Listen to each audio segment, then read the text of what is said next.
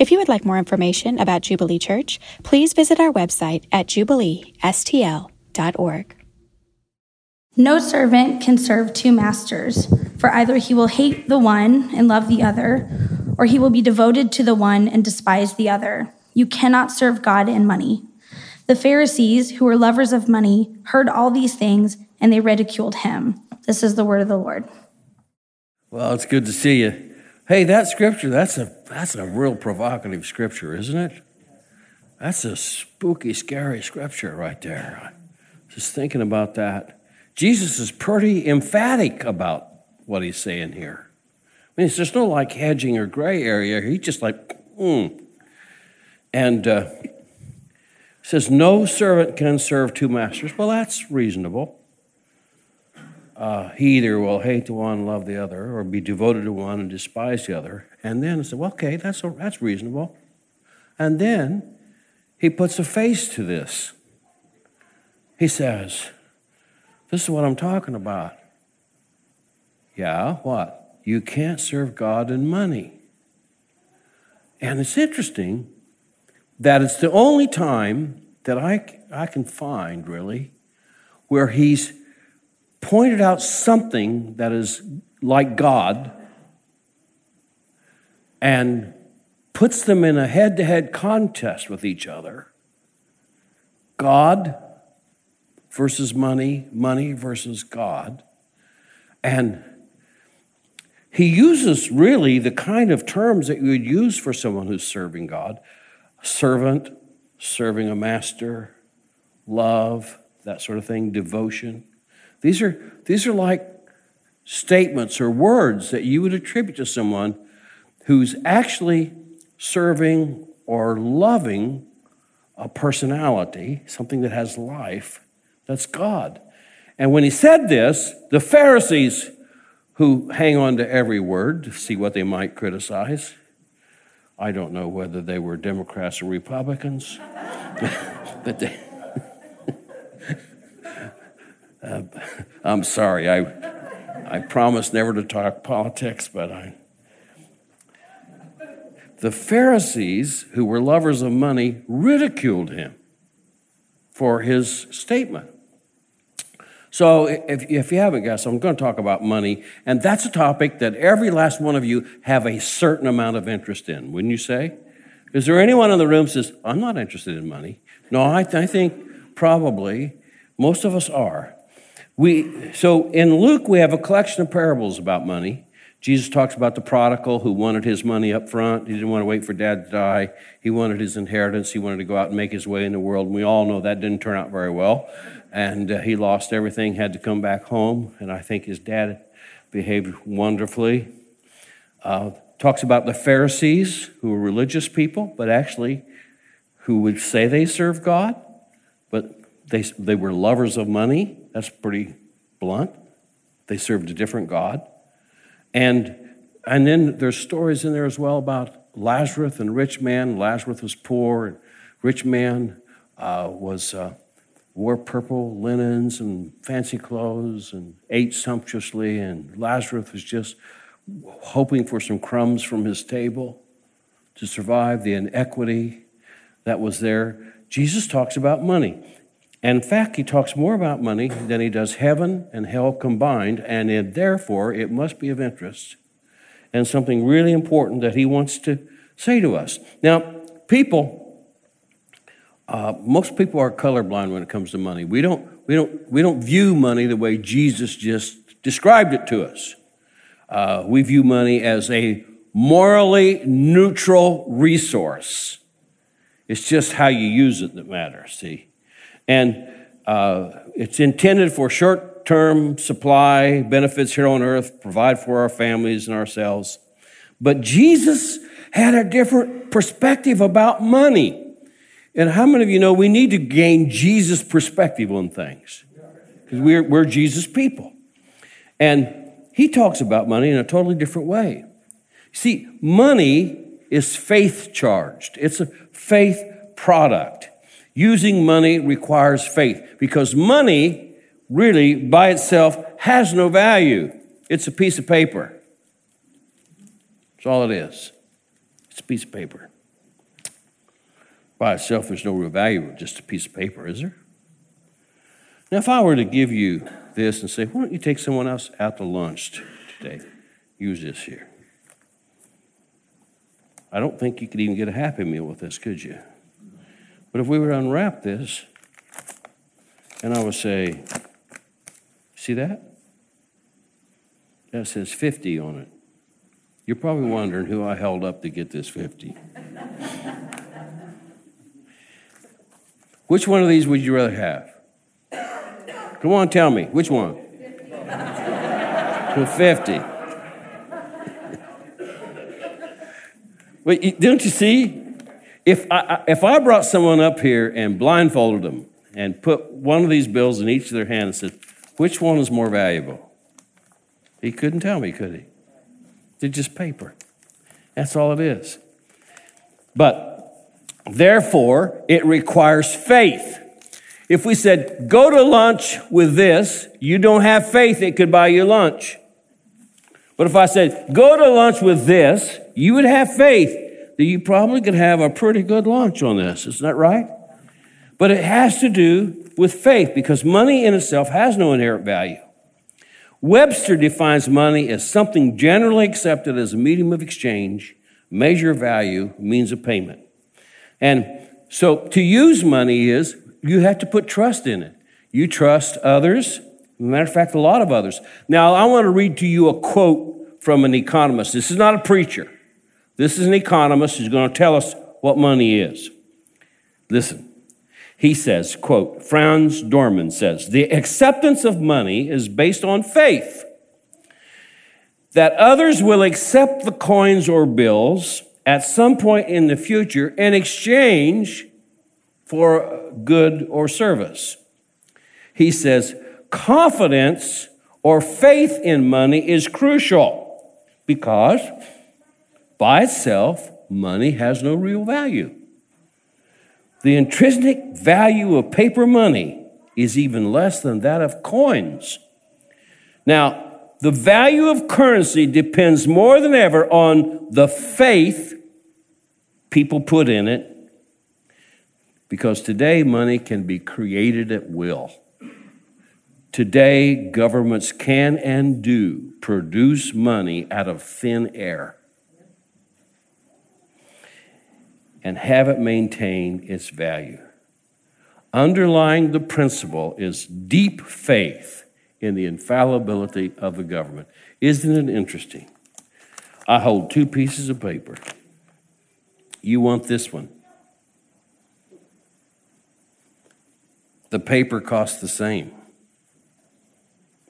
The reason you want this one, because the number 50 creates in you a belief in the infallibility of the government who prints paper and calls it money.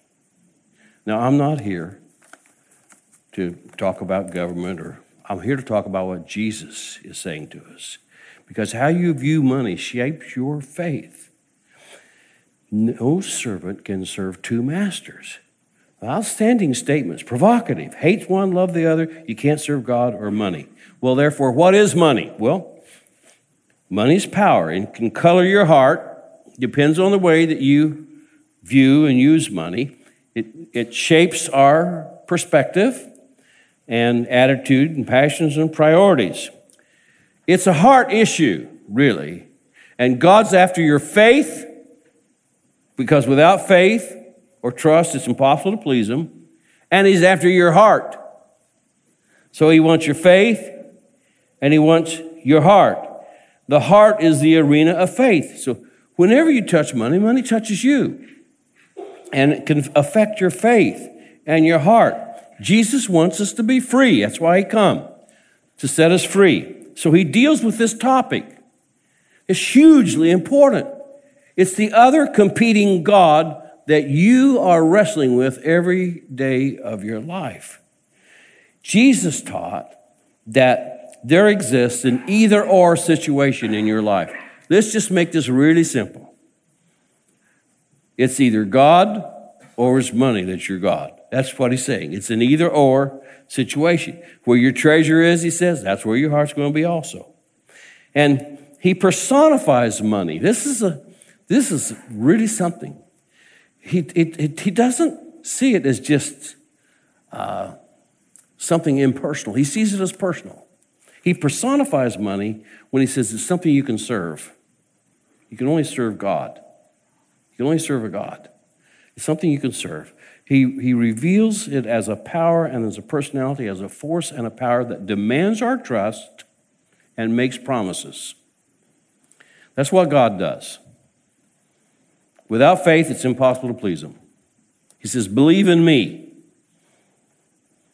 He requires our faith. That's why you're here. You believed in him. You trusted him. You trusted that he has made provision for your sins. You had faith. And along with that, he makes promises. Promises that he will supply all of our needs. He says, if I take care of the birds of the field and flowers, I'll take care of you. Don't worry. Just trust me. I'll take care of you. He is so detailed about us that he says he's numbered the hairs of our head. He doesn't know how many. He's not just saying how many hairs you have on your head. He's numbered them. He knows today I lost number 40,758. That number is no longer existing up there. It's gone. I mean, the detail by which God knows us, and he invites us to ask of him, and we receive. So he requires our trust, and he makes promises. Now, on the opposite end of the scale, there's another God. Jesus calls it money. Money also demands our faith and trust. And you do. You trust a 50 over a 1, don't you? It demands our faith and trust, and it makes promises. It says, if you serve me, if it's about me, money, then I will promise you security, financial security. Not only that, money promises to make you godlike, because it says, I will guarantee you financial independence. You don't have to trust that God, because I can make you like a God in yourself, independent. Money says, if you trust me and you believe in me, I can get you stuff that'll make you happy. Happy. It's amazing. The other day I saw a boat for sale. I wasn't shopping for it. It just popped up. I read a boating forum, and here was a boat for sale called a super yacht. $80 million.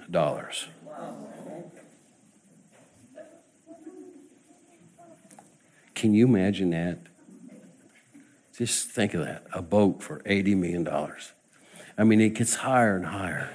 So we see the competition here between God and money. They have the same requirements, faith and trust, and they make promises. One is trustworthy. One is a trick. It's a bait and switch. Can't fall for it. And money would use us, make us its servants, make us subordinate to its aims. Not only that, there's an evil aspect of this false god. Several of them, in fact. Because money perverts human relationships. It corrupts and causes people to betray one another in order to have it. It causes people to steal and deceive one another. Judas' act of betrayal was a purchased act. The scripture says they promised to give him money, and he sought opportunity to betray him. That's what money does.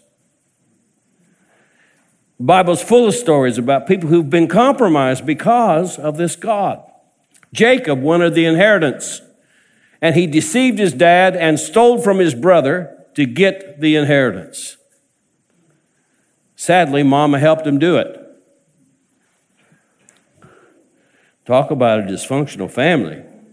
The mama's boy and the daddy's boy. Joseph's brothers were going to kill him, and Judah, one of his brothers, said, hey, wait, I got a better idea. Here comes a caravan. We can make some money on this deal. And they sold their brother into slavery. You remember the story in Acts of Ananias and Sapphira who sold land and then they lied about it? It didn't turn out real well for them. But they lied about the proceeds. See, money colors our character. And it blemishes our integrity. And it's often the greatest test in our life of perverting relationships and enslaving people. Slavery is alive and well in our world today. I have a friend, business guy, he's a kingdom guy, loves Jesus. He buys slaves in Nepal in order to set them free, educate them, and set them up in businesses. But slavery is big business. We all know about human trafficking. It's tragic, isn't it? People are seen as commodities to be sold or traded or rented. But here's something more acceptable, but it's still the same. The St. Louis Cardinals paid $130 million for Paul Goldsmith. He's a commodity. They bought him. They own him. They can trade him. Wow, that's not as steep as Bryce Harper went to the Phillies for $330 million. That's a week's wages, isn't it? Just think every time he steps up the plate how much that means. Just to hit a little ball. Well, slavery is when a person is seen as a commodity to be sold, owned, or rented, and Jesus was betrayed and turned into merchandise. And it enables us to see that relationships are often subordinated by this God of money. It's intolerable. Politicians are corrupted by it. People steal it, divorce over it, fight over it, murder for it. I saw a young man was convicted for killing his dad because even though I think he might have been in his 30s or 40s, he was receiving an allowance of so many $1,000s a month, and his dad's going to cut back the allowance. He killed his dad. This is incomprehensible to me. Families are divided. Friendships are dissolved. Jesus said, this is the way it is. You either love God or you love money. Now, all of us here in this room think we don't really love money, but he's going to nail us today because he wants to see us set free. You see, what you love, you identify with and you become. There's an assimilation between us and what we love. To love Jesus, you love Jesus? To love Jesus is to be connected to him and become like him. It's to be joined to Jesus in everything, our life, death, resurrection, and future glory. Because love binds us to the spiritual future of that which we love. Jesus said, where your treasure is, that's where your heart's going to be. And he's after our heart. Where's your treasure? Where's your heart? Because, see, Jesus is saying that biblical love cannot be shared. You love one, you hate the other. And he said, if you love money, it says in Timothy, 1 Timothy 6:10, if you love money, that becomes the root of all kinds of evil. And it says, even Christians, believers, for which some have strayed from the faith in their greediness and pierced them through with many sorrows. Because that's the end of this God. Lure you in and pierce you through later with many sorrows. The love of money is simply a sin. It leads to pride and it leads to a sense of independence. Domination, our own autonomy. What about, John, I think I'm okay in this area. We give money and we don't let it control us and we don't have to buy the latest thing. I think we're doing okay and we love Jesus. But here's one of the toughest stories in all the Bible. There was a rich young ruler that came to Jesus and wanted to join Jesus' little church. Now, I imagine if you were one of those disciples, you'd be pretty thrilled about this because they've probably been not eating very high off the hog, as we'd say where I come from. And I'm sorry I use that. That means tenderloins and hams. They weren't eating that. They didn't eat pigs anyway. But where I come from in the South, low on the hog is pig's feet and stuff like that. High on the hogs are the loins. Just say they weren't eating very well. And this rich young ruler come to Jesus, wanted to follow him, and they thought, oh boy, this would be a great addition to our little band. It would mean we will have prime rib tonight or filet mignon or something like that. This is great. And then they listen to the interaction. They're pretty excited about this. Now, you don't read this in the Bible. I just know it's there. And Jesus, you do read this. Jesus said to that rich young ruler, oh, you want to join our group here? You want to follow me? Yes. Go and sell. And I imagine they're going, yeah. Go and sell all. Yeah. Guy's rich. And give, yes, to the poor. And all that imagined money into their little group disappeared in an instant. Now, here's the interesting thing. This guy was a moral man, it appears. He obeyed all the commandments that he knew of. He kept them from his youth up. He gave money to the poor. Why did Jesus make this absolutely unreasonable request that he sell everything and dissipate it all? Here's why. Because Jesus loved him so much, he wanted him to see that even though he handled money in a righteous way, the fact was he still served a false god. Because the scripture says he went away sorrowfully because he had many possessions. And what Jesus was doing to him is revealing to him that really he had another god in his life. And he would have never known it otherwise. He would have lived in this deception. I'm a good guy. I'm a good guy. What if Jesus asked you to do that? Think about it.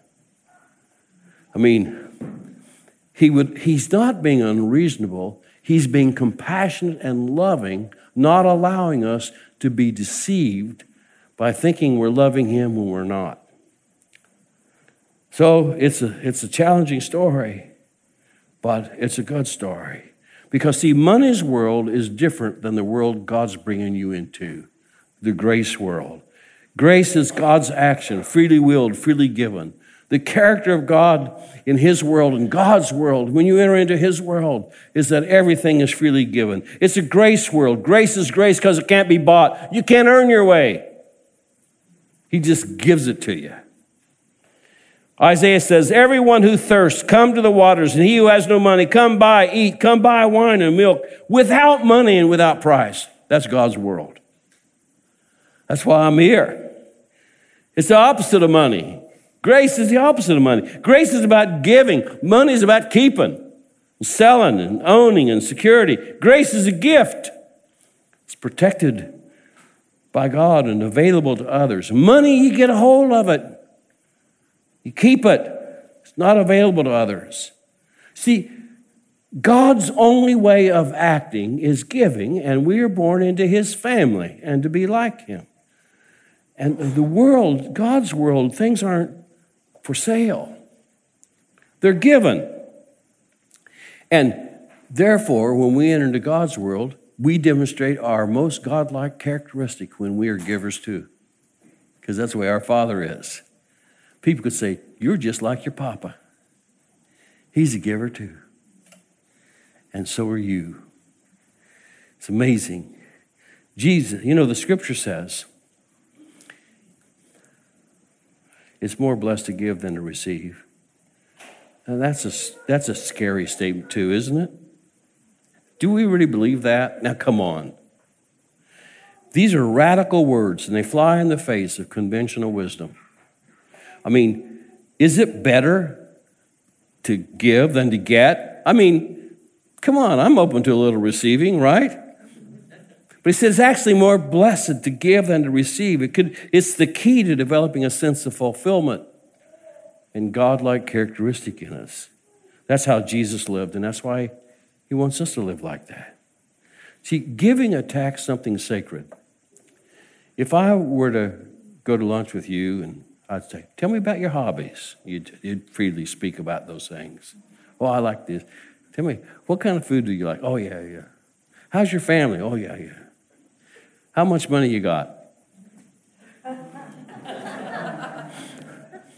Why? I can talk about anything in your life. We're fine, but that's sacred. You see, there is this. You don't touch that. It's private. That's sacred. By the way, no one wants to go to lunch with me today.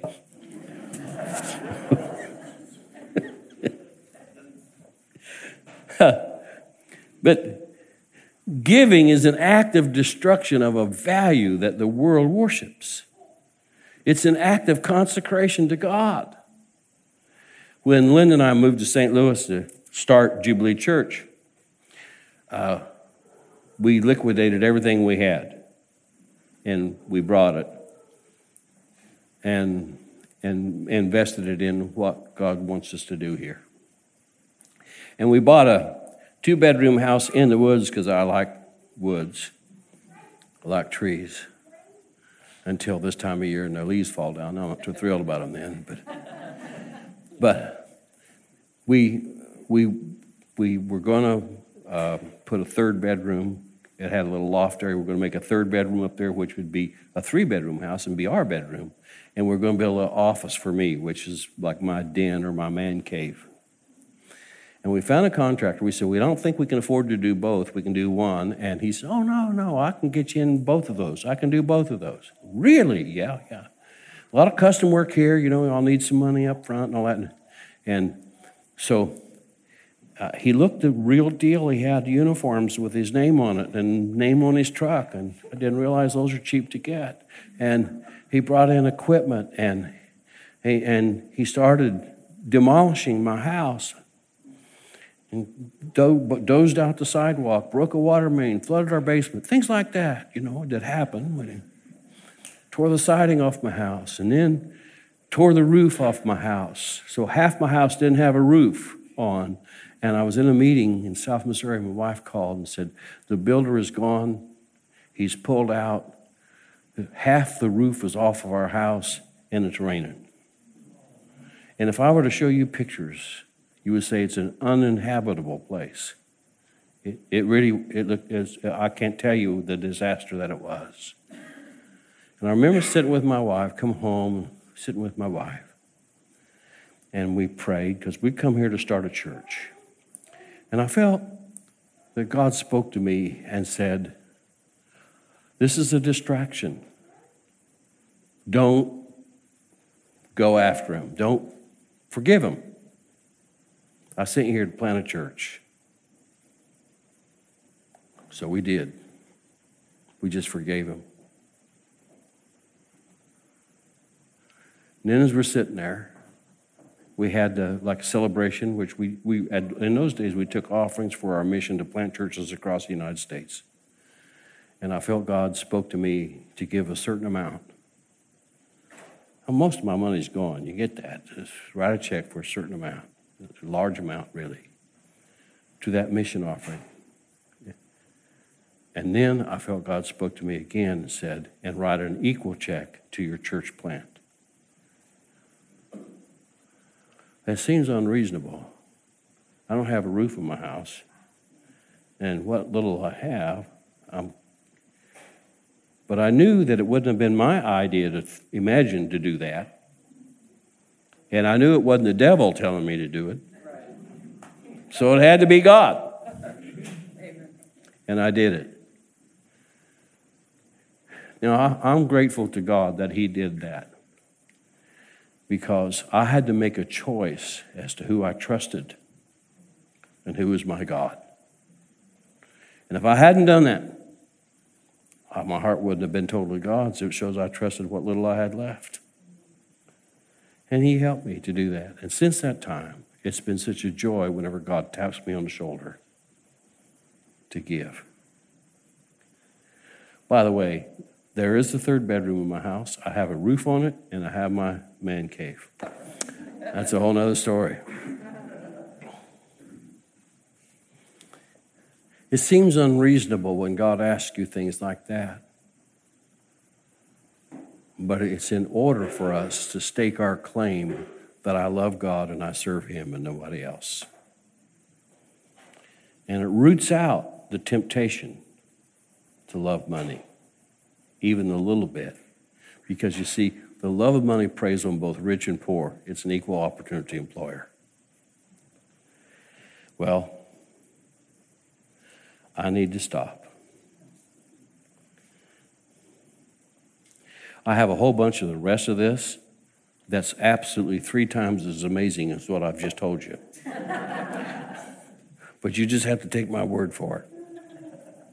What do you do? How do you respond to this? Well, I'd like to encourage you to dethrone money's sacredness in your life and godlike character by an inner attitude and an outward action. And every time I give, I rejoice tangibly that I'm exercising one of my most godlike manifest qualities, the world of grace, being a giver. And when it comes time for my offerings, I'm thrilled with the fact that that is probably one of the more manifest true acts of worship, because the word worship means to ascribe worth to. And when I do that, I'm saying, you're my God. You alone are my God. Here, I'm ascribing. It's a tangible expression of who is my God. I used to struggle years ago with giving. I'm glad God broke that cycle in my life. And now it's a joy. And I pray about each year, Lord, here's how I pray. Not what do you want me to give? I said, what do you want to make available through me this year? And what he wants to make available is unreasonable. But when I get to the end of the year and I look, where did that come from? You have to trust him to work like that. You have to put your faith in him. Are you recognizing whether you're held at all, even remotely, even a little bit, by money's power? That's a hard sermon to preach. It always is. Can you talk? Because everyone thinks the church is after your money. We're not after your money. I'm after your heart for Jesus. This will set you free. And you'll discover things about God and his supply and love in your life that you never imagined possible. He's come to set you free. Freedom from the bondage of idols and freedom from the bondage of money. Amen? Amen. You can stand up and I'll just pray for you.